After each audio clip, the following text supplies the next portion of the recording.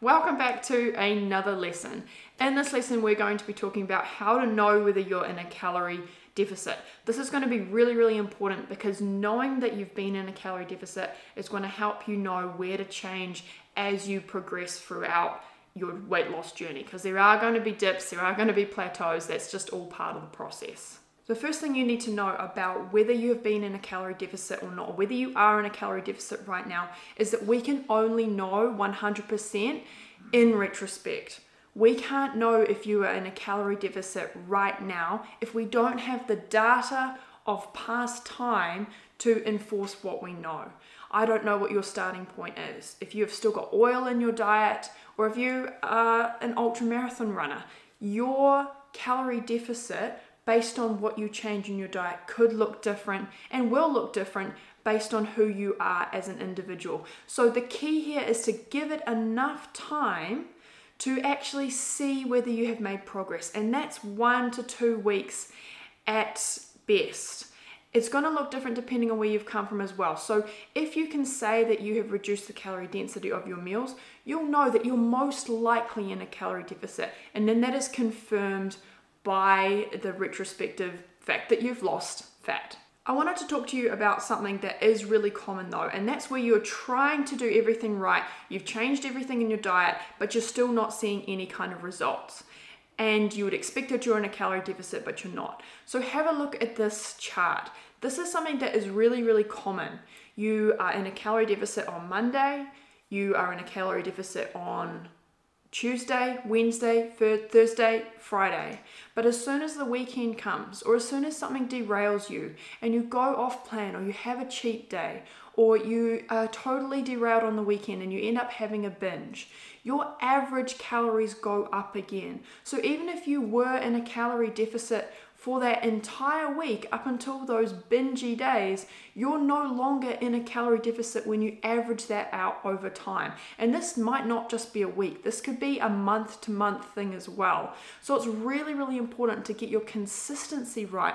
And if you do have consistency issues, it's not your meals that are the problem, it's really your weekend meals or your inconsistent meals that are causing you to not be in a calorie deficit, even though it might feel like you're trying to do everything right and your meals are looking great. And often we can forget about these kind of high calorie binges or foods that are taking us out of a calorie deficit consistently. And so you're only thinking, okay, I'm not making results, this isn't working for me. In the upcoming modules, we're going to be talking more about consistency and how key that is for you to see long-term results. So your starting point, whether you've still got oil in your diet or whether you're only trying to lose 5 pounds, is going to determine how much of a change results in a big calorie deficit or a small calorie deficit, or in some instances no calorie deficit at all. We're going to show you how to tweak from where you are and how to change from where you are now, but it's important to take personal responsibility for the outcomes that you want because you are an individual.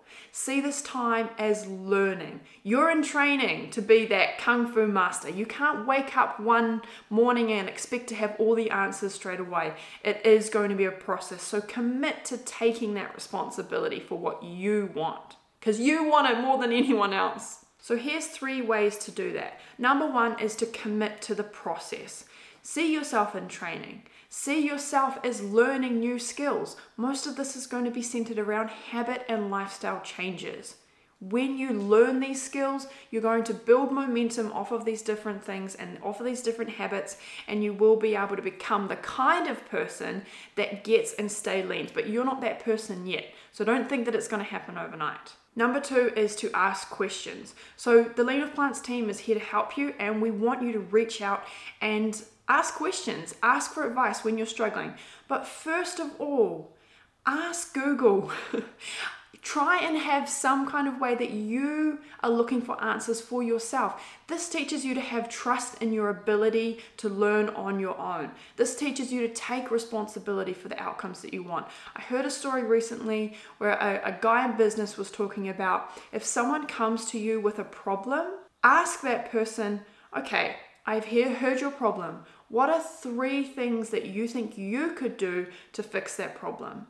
What we quite often do is we have a problem and then we put that problem on someone else and we expect them to take ownership for the solution.